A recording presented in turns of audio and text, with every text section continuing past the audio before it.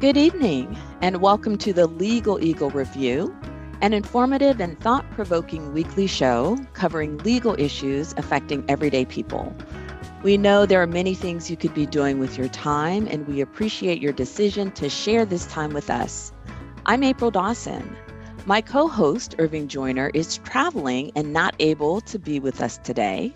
However, our wonderful colleague and frequent guest, NCCU Law Constitutional Professor, Don Corbett, will be filling in for Irv. The Legal Eagle Review is sponsored by the NCCU School of Law. We thank you for joining us this evening. We are almost midway through Black History Month. And while we at North Carolina Central University School of Law and the Legal Eagle Review discuss Black history all year long, this month provides us with an opportunity to underscore the achievements of Black people and discuss the efforts of Black people throughout history who speak truth to power. Black History Month, especially with this year's theme of Black resistance, also provides an opportunity to emphasize that Black people in this country must still combat systemic racism in this country's institutions on a daily basis. And while we have autonomy here to engage in these discussions, there are still far too many crucial discussions about race and this country's racial history that are not adequately taught, addressed, or discussed in our schools. Indeed, there are concerted efforts to prevent the full teaching of Black history and the current realities stemming from structural racism that exist in this country. One of the most recent examples is Florida's anti-woke law, which restricts how race can be taught in Florida public schools. On this evening's show, we'll discuss issues surrounding teaching Black history in schools and the need for anti-racism education. Joining us for this discussion is University of North Carolina law professor Osamudia James. Professor James writes and teaches in several areas, including education law and race in the law. Professor James is the author of numerous articles.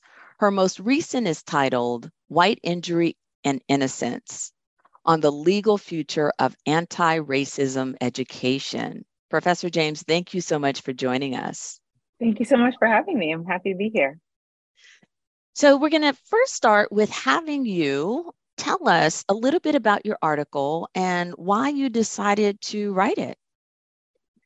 So the article attempts to get at questions about anti-racism education, not only giving the reader a history of anti-racism education, trying to situate it in a current political context, but also helping readers understand what might happen when attempts to implement anti-racism education or teach it or engage in it are challenged, typically under equal protection.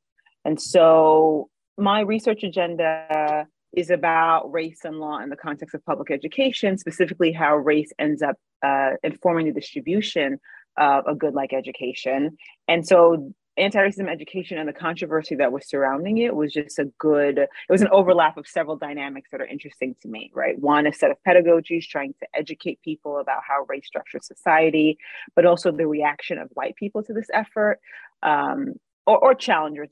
Challengers are not necessarily white. Like pushback to the lessons of anti-racism education, and then how is the law going to respond to those challenges? Now, what's the response been to the article? It's been pretty good. When I was workshopping it, I got a lot of good feedback. I mean, the whole first third of the article really tries to give you a history and understanding of what anti-racism education is, what it does, how you might teach it, how it might look at different age levels. And so people really appreciate just knowing what is it that we're talking about. And then I think a lot of readers have been parents. And so thinking through what is being taught at my child's school, is it okay? What do we do when anti-racism education is done poorly, right? All subjects can be taught poorly. And so people, I think, have appreciated the opportunity to reflect in that sense.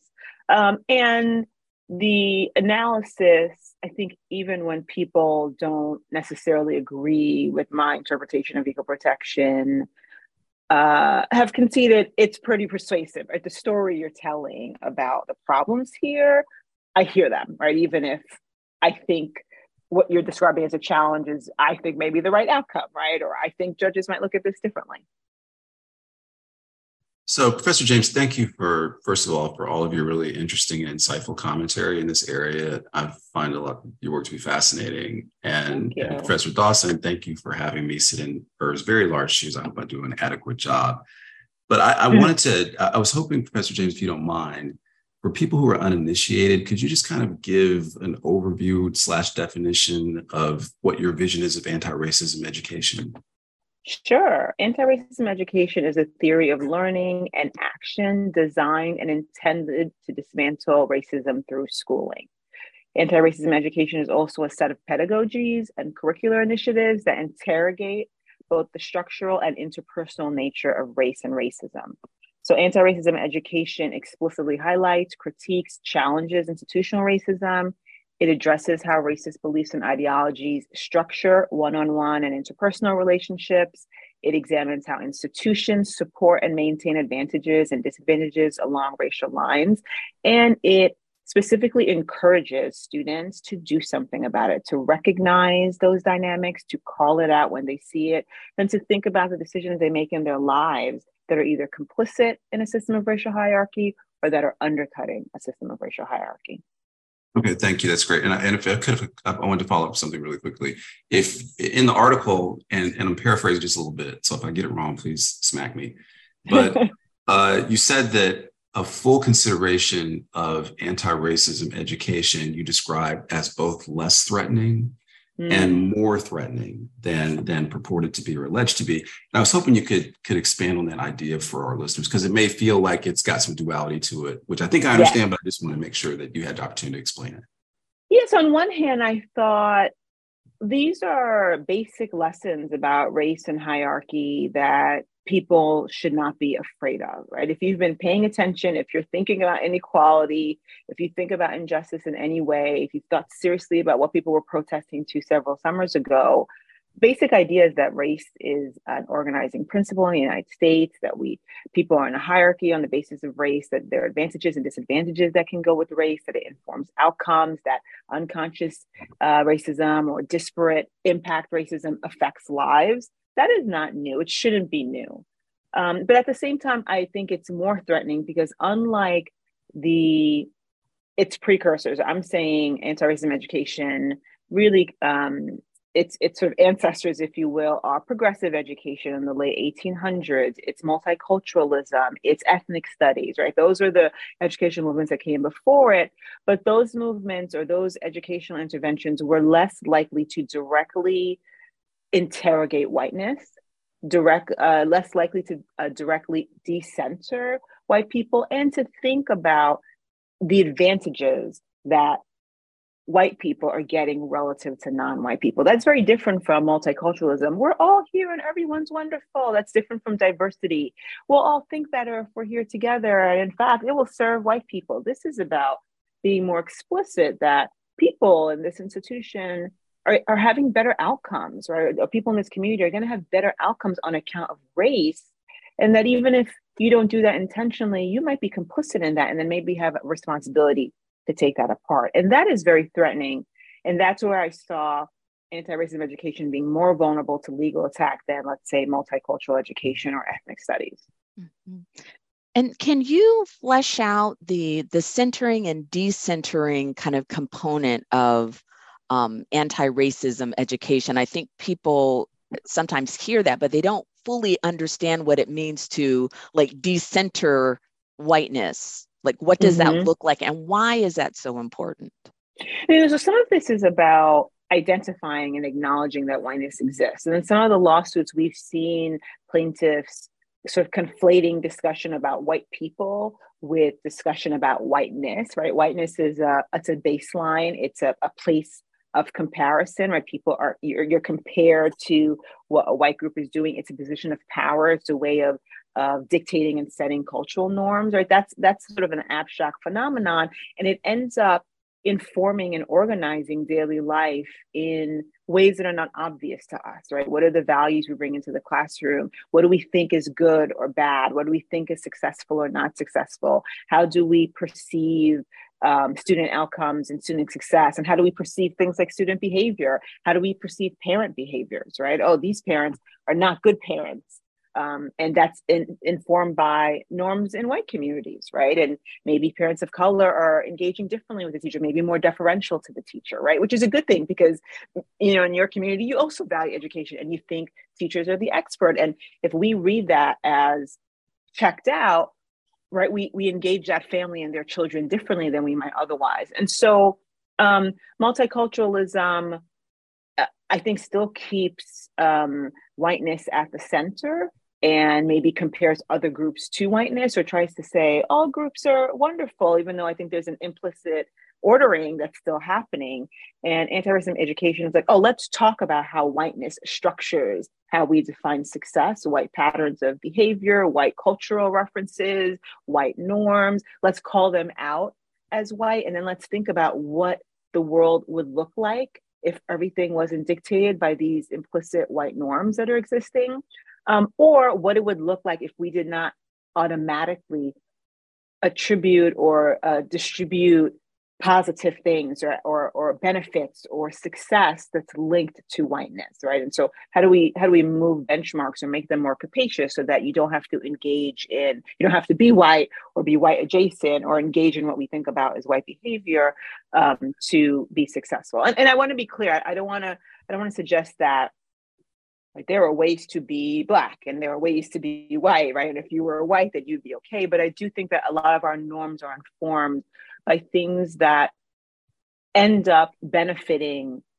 the opportunities that white people get and disadvantaging the experiences and the opportunities that people of color and Black people in particular get. And so anti-racism education just tries to make some of that explicit in its training of teachers, in its discussion with students, and that's a very threatening thing.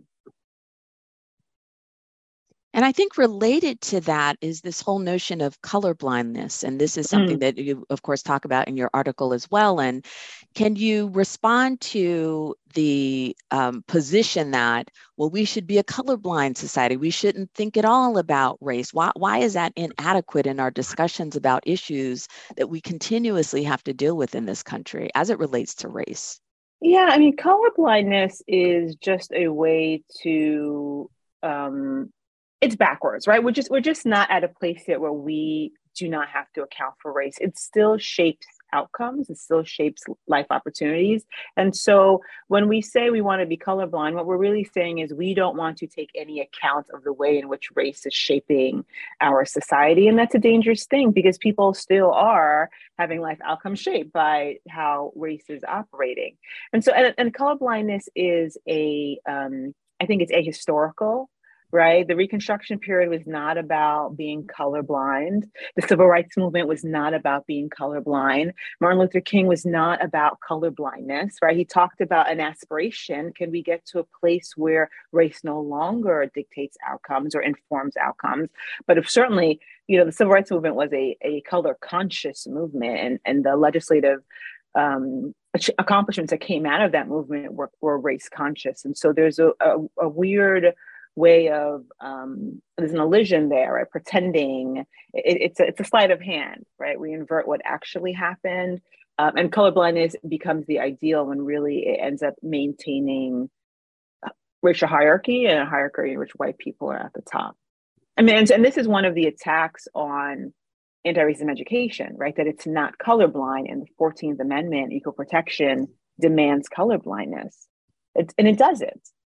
It was addressed to extend citizenship to the formerly enslaved and their descendants in the United States. So it was very color conscious, race conscious.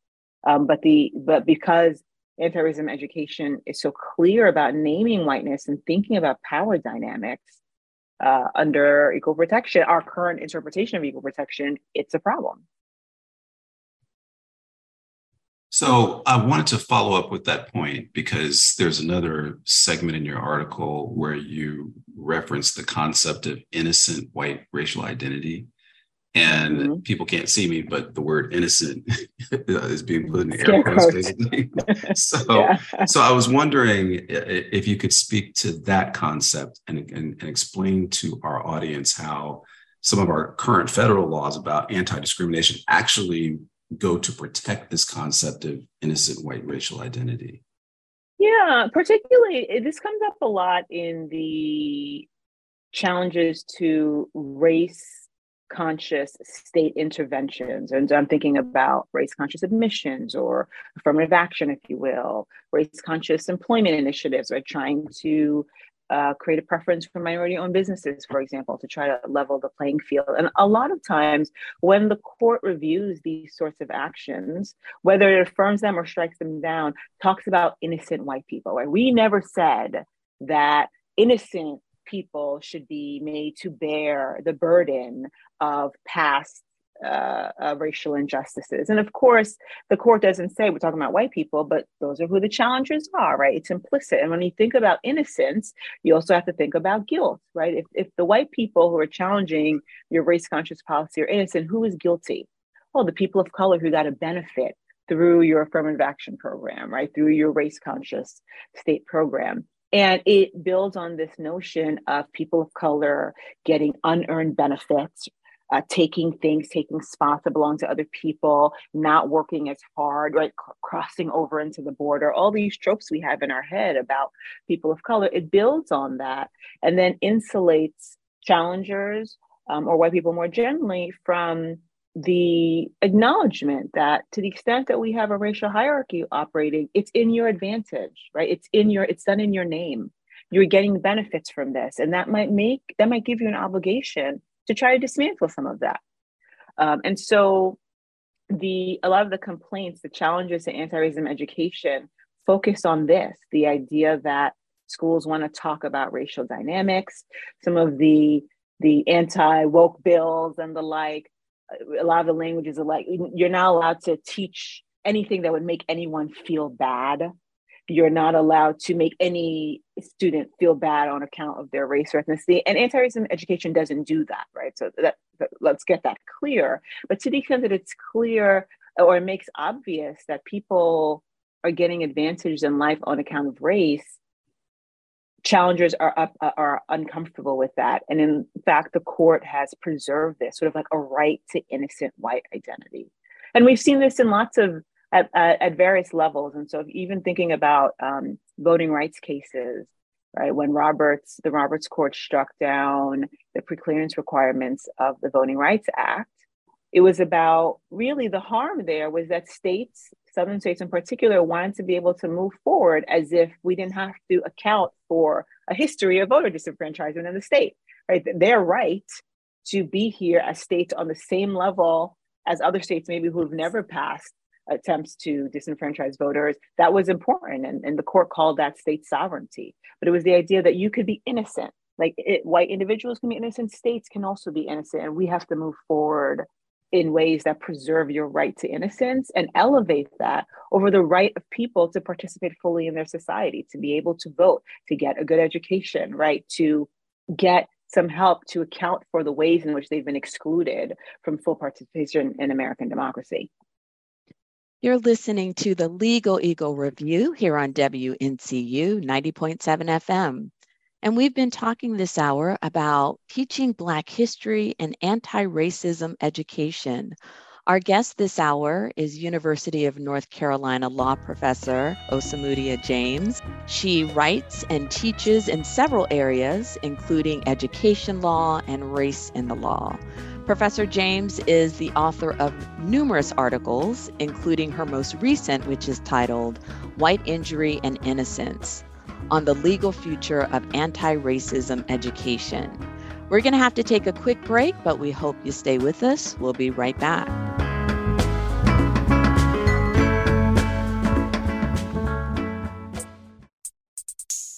North Carolina Central University School of Law was founded in 1939 to provide opportunities for African American students to become lawyers. Embracing our heritage, the mission of NCCU Law is to provide a quality, personalized, practice-oriented, and affordable education to historically underrepresented students from diverse backgrounds to increase diversity in the legal profession. We empower our graduates to become highly competent and socially responsible lawyers and leaders committed to public service and to meeting the needs of underserved communities. NCCU Law is excited to announce the creation of the NCCU Technology, Law, and Policy Center, made possible by the generous pledge of $5 million by Intel Corporation. The mission of the NCCU Technology, Law, and Policy Center is to produce technology-conscious lawyers who will use technology in alignment with the law school's mission to 1. Facilitate the efficient, effective, and ethical practice of law, and 2. Increase the access of legal information and services to underserved communities. You can learn more about the Technology, Law, and Policy Center by visiting the NCCU Law website.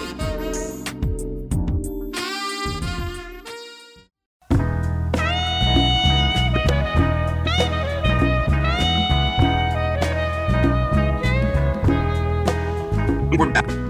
Thank you for tuning in to the Legal Eagle Review on WNCU 90.7 FM. My name is Don Corbett. I'm filling in for Irv Joyner, who is my colleague and away, and I'm here, blessed to be here with regular host, April Dawson. And we are professors at the law school at North Carolina Central. We've been talking this hour about teaching Black history and anti-racism education.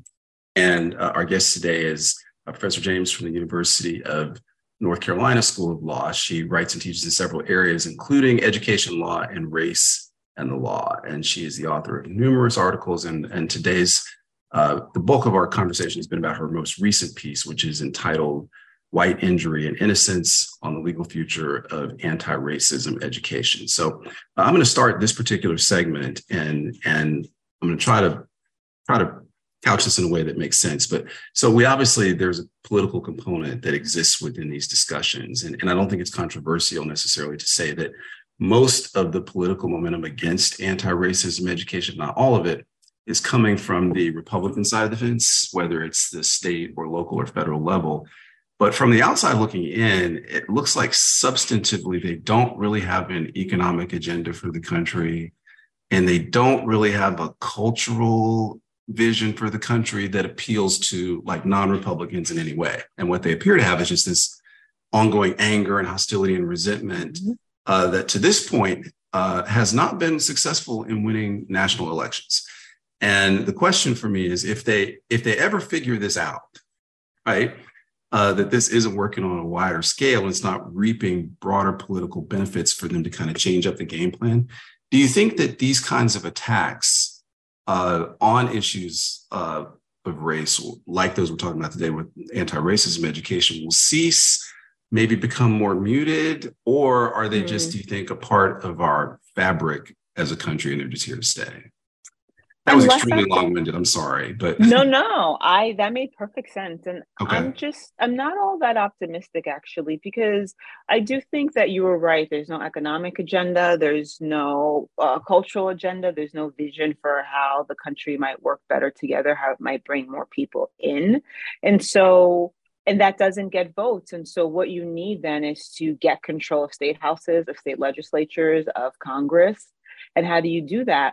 You mobilize voters, right? And then you engage in, I think, extra democratic or, outside of democracy behaviors like gerrymandering, extreme gerrymandering, changing the way you vote, going to at-large voting, if you need to dilute the votes of people of color in particular or minorities in the United States. And the courts have been very sympathetic to that sort of work. But going back to the idea about mobilizing voters, I think the attacks on anti-racism education have been used specifically to do that, right? Talking about it as if it's this terrible thing, indoctrination, ideological brainwashing, you make it sound scary. Chris Rufo, who's a political strategist, a conservative political strategist, was very clear about this. I think in an article, an interview he gave online, like I needed to help mobilize voters. And so critical race theory, which is not the same as anti-racism education, was perfect. It sounds scary.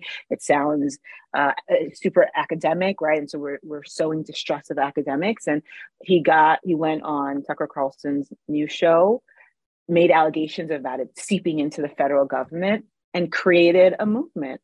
There are conversations about whether the Virginia governor's race was impacted by critical race theory and the calls of the governor for people to come out and vote for him because he would get control and he would put power back in the hands of parents. And so they can be very effective ways to mobilize voters in a country that does not have a sophisticated vocabulary for understanding race. It does not have consensus about the legacy of race in the United States. It does not teach about race very well.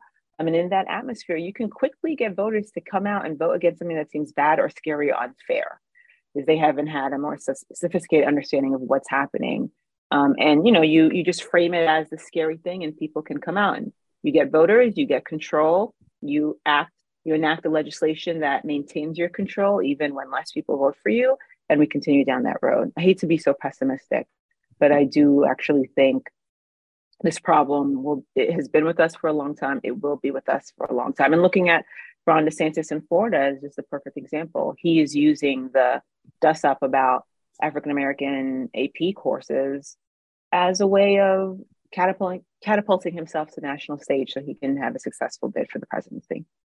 Okay. And if I could stay there for just a second, because you referenced it, and I think you referenced it earlier in our first segment, but since we have this audience, I would like, if you don't mind, just to kind of clarify the relationship between anti-racism education and critical race theory, because you're right, Rufo has made quite a good living in blurring the lines in such a way as to where now he's in demand across the country, and you can see where the confusion has led to the very kinds of political momentum that you talked about. So could you clarify how those two things are related, if at all? And so CRT, critical race theory, is a graduate level theory. It's a race-based systemic interrogation of legal reasoning, legal doctrine, legal institutions. It's taught in law schools, sometimes also used in other disciplines, right? No one is teaching critical race theory in K to 12.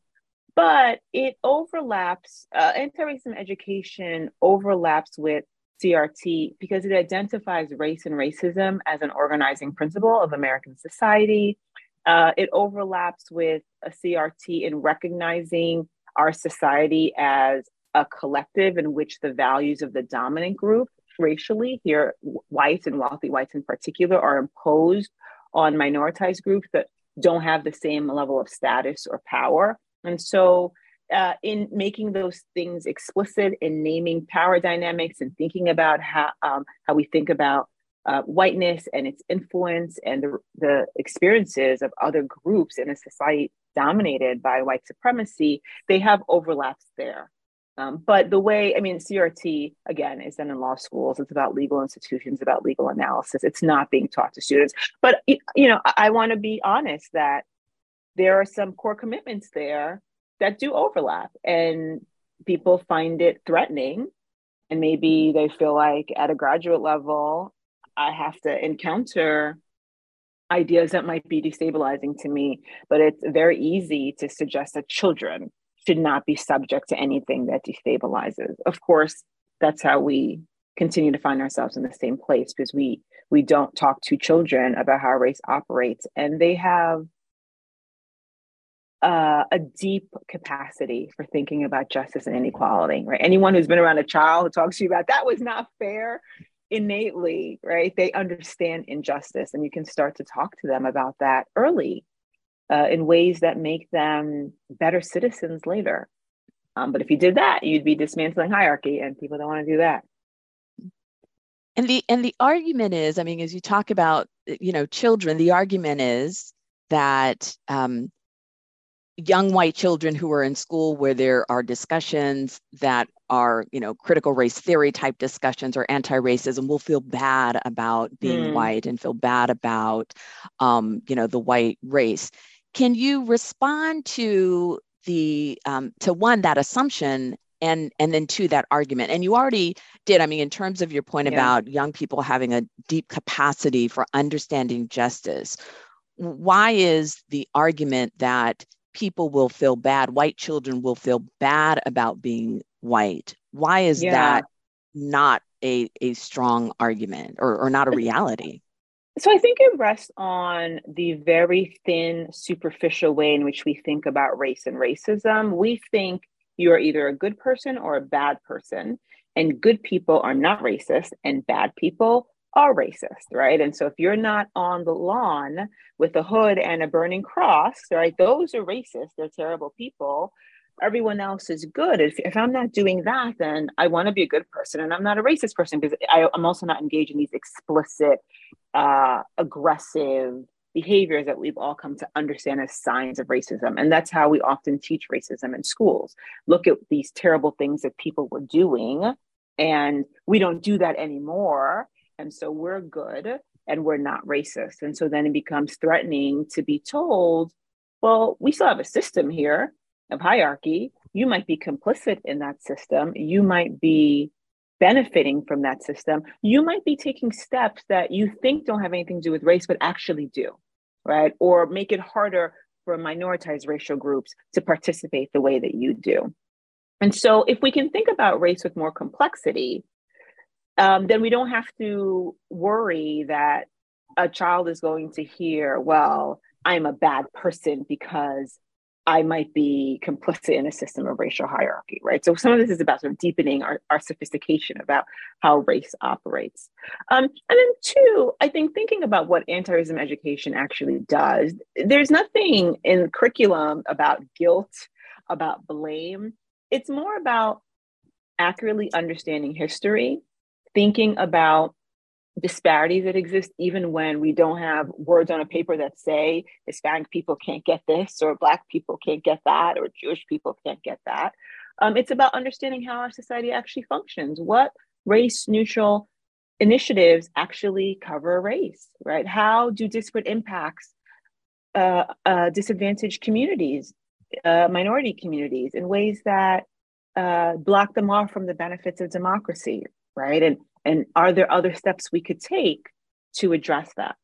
The final point I'll make here is the concern about white children and their psyches, and the asymmetry in our concern about children of color and their psyches, right? And so we are upset about an accurate telling of history that might acknowledge that, yes, racism is a system developed by whites for the purposes of supporting capitalism, right? And the transatlantic slave trade as a very early manifestation of capitalism.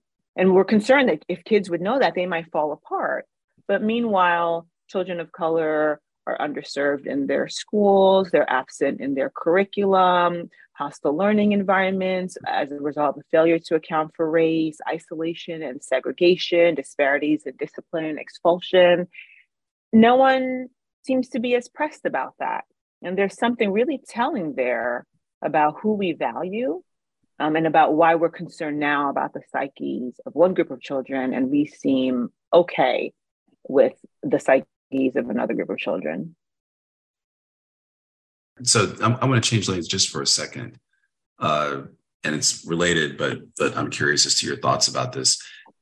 So we know that the U.S. Supreme Court has been in the news for what I think many would consider, and by many, I mean I would consider a lot of the wrong reasons for the last 12 to 18 months. And I'm wondering if you could kind of speak to how the court's decisions over time have really buttressed this principle of the white injury that your research speaks to.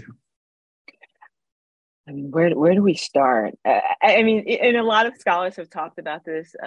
Professor Nicholas Bowie gave testimony about this when they were thinking about reforming the Supreme Court, or when Biden held hearings about Supreme Court reform. I don't know if anything's going to come out of that. And the Supreme Court has a history of working in opposition to legislative federal attempts at equality, undermining the Reconstruction efforts, undermining the rights that Congress passed during Reconstruction to protect Black voters, to protect Black people from racist violence. And so there's a real history there of undermining efforts moving forward. So, we talked about critical race theory. Derek Bell's argument was that we would only see progress for people of color and Black people in particular when their interests aligned with whites. But once those interests misaligned, or the cost to whites of bringing more people into the polity became too high, we'd move away. And so I think we've seen that play out quite a bit. And so this chipping away of race conscious admissions, which I predict is going to happen this year, Brnovich, and making it easier for states to limit access to the ballot for people, the independent state legislation doctrine about voting, right, giving states plenary power over access to voting and making it difficult for state Supreme Courts to come in and say, hey, actually, you can't do that, right? Our own state constitution prevents this. Over and over again, we see examples here, and the court is in a precedent-averse mood, right? Doesn't really care about the stability that precedent provides, is eager to suggest that, well, that precedent was not right the day it was decided. And so we're definitely in a trend. Like you said, the court is in the news for the wrong reasons. To the extent that Congress has done the work it should be doing, the court has been fairly hostile to that. I'm not saying Congress is always right or successful or does what it's supposed to do, but it has a better track record than the court. And so I think we saw the women's health case Dobbs last year. We're going to see the UNC and Harvard affirmative action cases this year. I'm not optimistic about that outcome. I'm worried about the independent state legislature doctrine, its impact on voting. None of it's good. And then I think Merrill v. Milligan, this is the case where we're thinking about the overlap of partisan gerrymandering and racial gerrymandering. And I think I'm not optimistic that the court is going to draw an adequate distinction and then firmly rebuff attempts to gerrymander by race. I think it may allow states like Alabama to hide under partisanship, right? Oh, this was gerrymandered to give Democrats less power. We might not like it, but that's okay. And unwilling to acknowledge the extent to which race and partisanship overlap, such that you can use one as a proxy for the other. And so, I'm not optimistic. That's where I started, and that's where I'll end.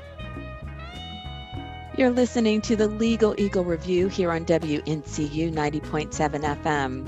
And we have with us here in our Zoom studio, University of North Carolina law professor Osamudia James. She is a law professor who writes and teaches in several areas, including education law and race in the law. And we've been talking this hour about anti-racism education. She has recently published an article titled White Injury and Innocence on the legal future of anti-racism education. We're going to take a quick break, but we'll be right back.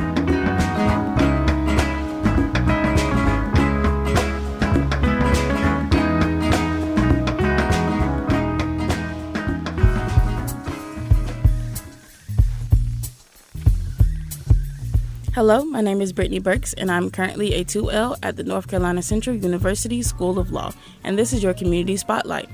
The North Carolina Central University School of Law offers 4 certificate programs.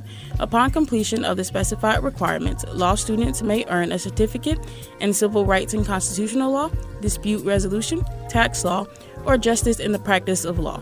As a part of the Eagle Promise, NCCU's School of Law offers our students 4 outcomes upon graduation: completing a degree program on time, becoming socially and globally engaged, proving leadership, and graduating market ready.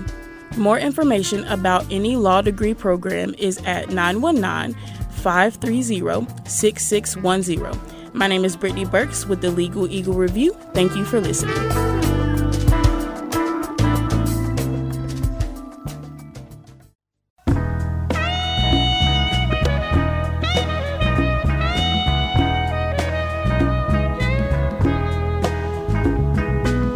And we're back.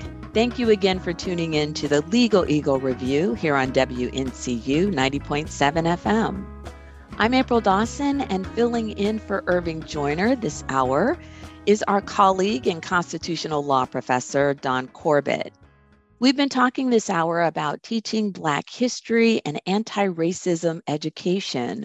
Our guest is the wonderful University of North Carolina law professor, Osamudia James. She writes and teaches in education and the law, race and the law, and she is the author of a recent article titled White Injury and Innocence on the legal future of anti-racism education. So, Professor James, this has been a fascinating discussion, and we appreciate your thoughtful insight.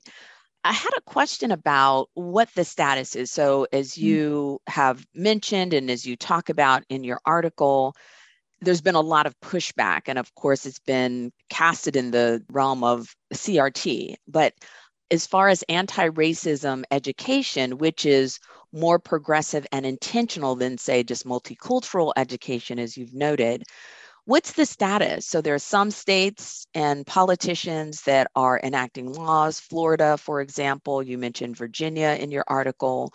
Are there some states and jurisdictions where we're seeing more progressive treatment of anti-racism? So there has been some attempts in some locales at the state and local level to push back against the legislation, right? So not passing legislation that says, yes, let's do this, but rather pushing back the anti-racism bills, recognizing them for what they are, which is really an attempt to control how race, American history, but also often sex and gender are taught in American schools. And so I can't remember if it's either Vermont or Maine. I think it was Vermont, a local school district in that area was able to push back one of those bills. And that's the sort of success that we're going to see when we see a form of success. I don't anticipate or expect to see any states or local governments affirmatively adopting anti-racism education. Rather, it's can we preserve spaces for teachers who did this sort of work when their community is on board with it. All right. And so for those jurisdictions and districts and states that are opposed to anti-racism education, there have been some lawsuits that have been filed, and you talk about this really well in your article. Can you talk about those lawsuits and share your thoughts on the possibility of them actually being successful, particularly given the state of our Supreme Court, as you just kind of talked about? Yeah, and as you might expect, they are lawsuits that are brought in districts that have decided to be more explicit about anti-racism education. And it's not that school districts are like, we are doing anti-racism today, right? It's more that districts are being explicit about having to think about power, identity, discrimination in their curriculum. They're using words like equity. They're using words like culturally responsive pedagogy. And in the lawsuits, they're picking up on these words as buzzwords.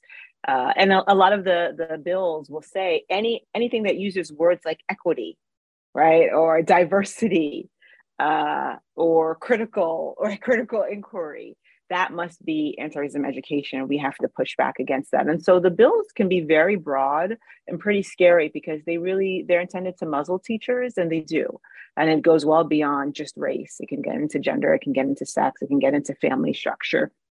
In terms of the suits, we've seen so far two sorts of suits. One is an equal protection suit. The other is a Title VI suit. So under equal protection, the state is not allowed to engage in racial classifications without a compelling interest in having it being narrowly tailored. There's a whole doctrine about that.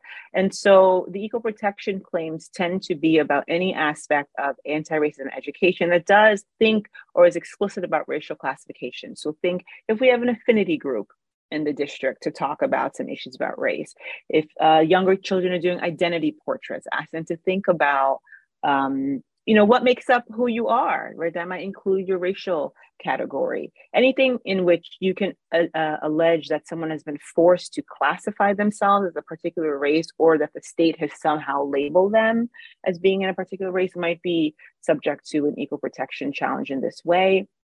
A lot of times this depends on factual controversies, right? The school district says it was a voluntary affinity group, or we never actually taught the lesson that way. And the plaintiff says, oh, yes, you did, or it wasn't voluntary, or I had to join. And so that's one sort of suit. The other is a Title VI suit. You're not allowed to discriminate if you're receiving federal funds, which most school districts are. And so here the arguments are more that curriculum was designed or adopted with an intent to discriminate, or that the curriculum adopted led to a hostile environment in terms of race. And here we might think of things like climate interventions, a task force, or again, the adoption of more culturally responsive pedagogy. In the suit, these sorts of interventions are being framed as hostile to white people. And interesting that necessarily hostile to white people, right? Sort of any disruption of the status quo means that we are out, and that's something that's bad. And so I looked at a couple of the early suits. A lot of them, again, had factual controversies. Some of them had pleading defects, and so were kicked out of court. But I expect some of them to move forward. One school district adopted a Black Lives Matter week, and some parents brought suit suggesting that this was hostile to white people. Another district developed a sort of a leadership program. They wanted students who wanted to be active about talking about inequality and bringing their community together to be in this sort of special group that met with the principal. And some parents alleged that their students were denied an opportunity because they were white. And so some of this is about, did that happen or did that not happen? But let's say a school district does say, hey, we want to spend some time thinking about the experiences of children of color in this building. Is that necessarily hostile to white people? Does it necessarily recognize an imbalance that undercuts notions of white innocence? And is equal protection receptive to that? I think the way in which we understand equal protection and our anti-discrimination precedents are open to these sorts of claims. How far they'll go is still, again, I don't want to say I'm pessimistic, right? I'm concerned that there's space here, although our anti-discrimination laws have always been capacious enough to be applied in ways that will bring about substantive justice and not just formal equality. And so you could see judges thinking about, what does it mean substantively to be free here? I'm not just looking for the absence of the word Black or Asian on the paper, right? I'm looking for what actually changes environments here.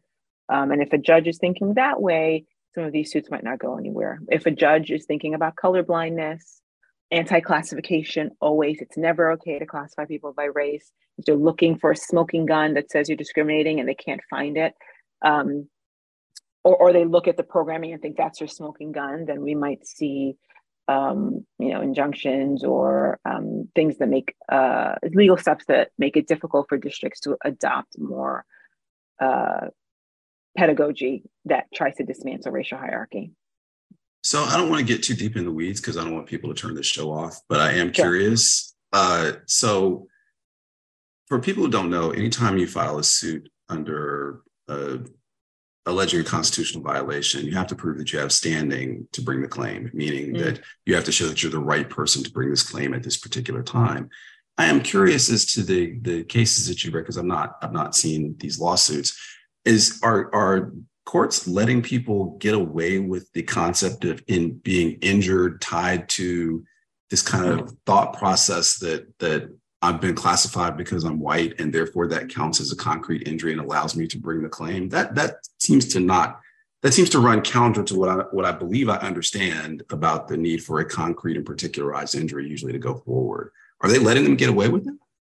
I'm seeing that. And so one suit in particular was brought by parents on behalf of their child, or several suits are brought by parents on behalf of the child. So it's the child claiming that I have either been forced into a particular racial classification through training or some sort of programming. Again, it's not always clear these things actually happen, but this is what the allegation is, or that there's something here about the environment that has become hostile in terms of my race, often as a white person. And so those have been, they have not been kicked out for lack of standing. And there have been a set of suits brought by teachers who are suggesting that it's now a hostile work environment. Sometimes you also see like Title VII claims as well, but suggesting it's a hostile environment as a result of the initiatives that districts are adopting. And those are moving forward too. Yeah, those Title VII things seem equally silly to me. but at least I can draw a logical tie between here and there because it is tied to work environment. But just this amorphous, I'm injured because I have to learn about Black people or Hispanic people. That seems a little gratuitous and silly. But now if they're flying with it, they're flying with it. I mean, you and I understand it that way, but the plaintiffs just saying, I think that description would be what they might understand multiculturalism to be. But they're saying, no, you want to talk about the harms of racial hierarchy. You want to talk about who's benefited by racial hierarchy. You want to talk about how whiteness is informing how we operate. And that is hostile to me. I agree. It's a very interesting insight into the psychology of some of these plaintiffs. It really gets at this sort of the right to be innocent entitlement that the court has encouraged. I see the time. Yeah. So I'm going to ask one more thing. We've talked about some very heavy stuff, and I don't want people to come off the show feeling like, oh my God, we're doomed. So even though we may be, but the question I'd like to leave you with is, despite all of these political obstacles that we've discussed, whether they're from within inside the political construct or from parents from outside of that construct, what is it that excites you about anti-racism education? What kind of, if given the opportunity to thrive in certain areas, what is it? What impact do you see it having that could make us, as a society, leave us in a little bit better place than we are right now?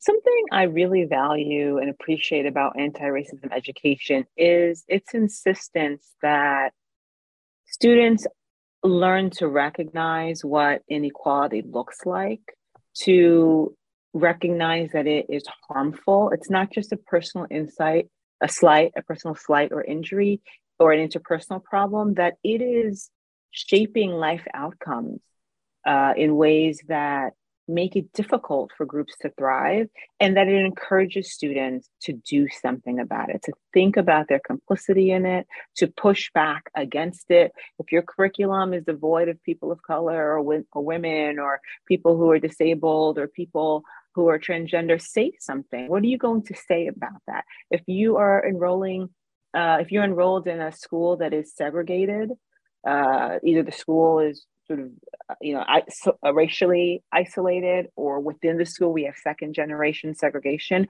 What are you going to do about that? What are you going to say about that?